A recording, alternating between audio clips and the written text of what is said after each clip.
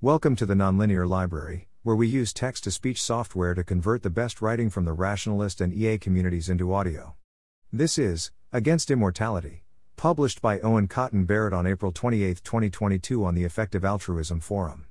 Epistemic status: there are some strong anti-death, pro-immortality sentiments in EA rationalist circles, and it's bugged me that I haven't seen a good articulation of the anti-immortality case.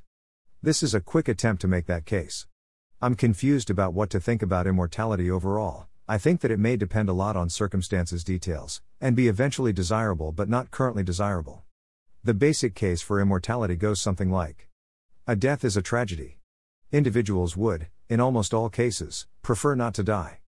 They have friends and family who care about them and would prefer they not die. In a large majority of the cases where they would prefer to die, this is because of other factors they'd prefer to fix instead, for example, extremely poor health. In a post-scarcity future, we should expect to be able to fix these factors, so we should plan on abolishing death. This argument mostly checks out to me when evaluating whether it's good for individuals to die. But my worry is that the whole line of thinking is too individualistic. Would it be good for society as a whole if people were immortal? Historically, I think the answer is not clear-cut, but my guess leans towards no.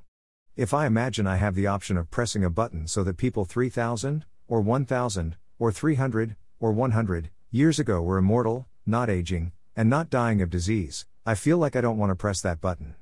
There would certainly be a lot of good things that would happen from it, many tragic deaths averted, many good things that persisted longer, and perhaps longer time horizons for individuals. But I am scared that, for most of history, populations were food limited, so this would lead to more deaths by starvation or violence, which seem probably worse. However, in the modern world this might not be an immediate problem. We'd also have contraception available as a tool, although it's unclear whether it's good to give existing people more life rather than their children having lives. It's possible that technology will move us to fundamentally different positions re personal identity, for example because everyone is run as emulations, and these can be slowed down, before our inability to keep scaling food production exponentially causes hard constraints on population. The world would have been much more likely to get stuck locked into some bad states. A lot of repressive dictators die of natural causes.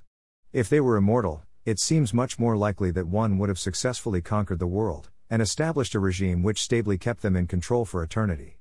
Less extremely, there is the adage that science progresses one funeral at a time. I'm sure this is sometimes an exaggeration, but also feel sympathetic to the thought that if new ideas threaten existing social structures, and if the people instantiating those structures were permanent fixtures, there might have been much more repression of new ideas.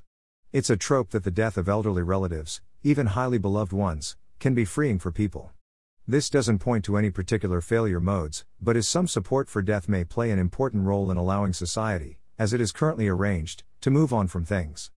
These are still concerns to me today. At a more personal level, I have some worry that the narrative of death as tragedy can belittle narratives of death as end-to-story arc, and that sometimes the latter seem like they are capturing something true and important. For old people who have had a happy routine and watched their grandkids grow up and have kids of their own, and feel like they can let go rather than needing to do more in the world, I dislike telling them, implicitly or explicitly, that this is a failing. Would I eventually like to move to a post-death world? Probably, but I'm not certain. For one thing, I think quite likely the concept of death will not carve reality at its joins so cleanly in the future. Is there too much death in the world today? Yes. If I could push a button to increase life expectancies by 10% or 50%, I surely would, although my confidence is driven more by a sense of an implicit contract with all the humans alive now than consequentialist reasoning. If I could push a button to increase lifespans 100x or 10,000x, I would be much more hesitant.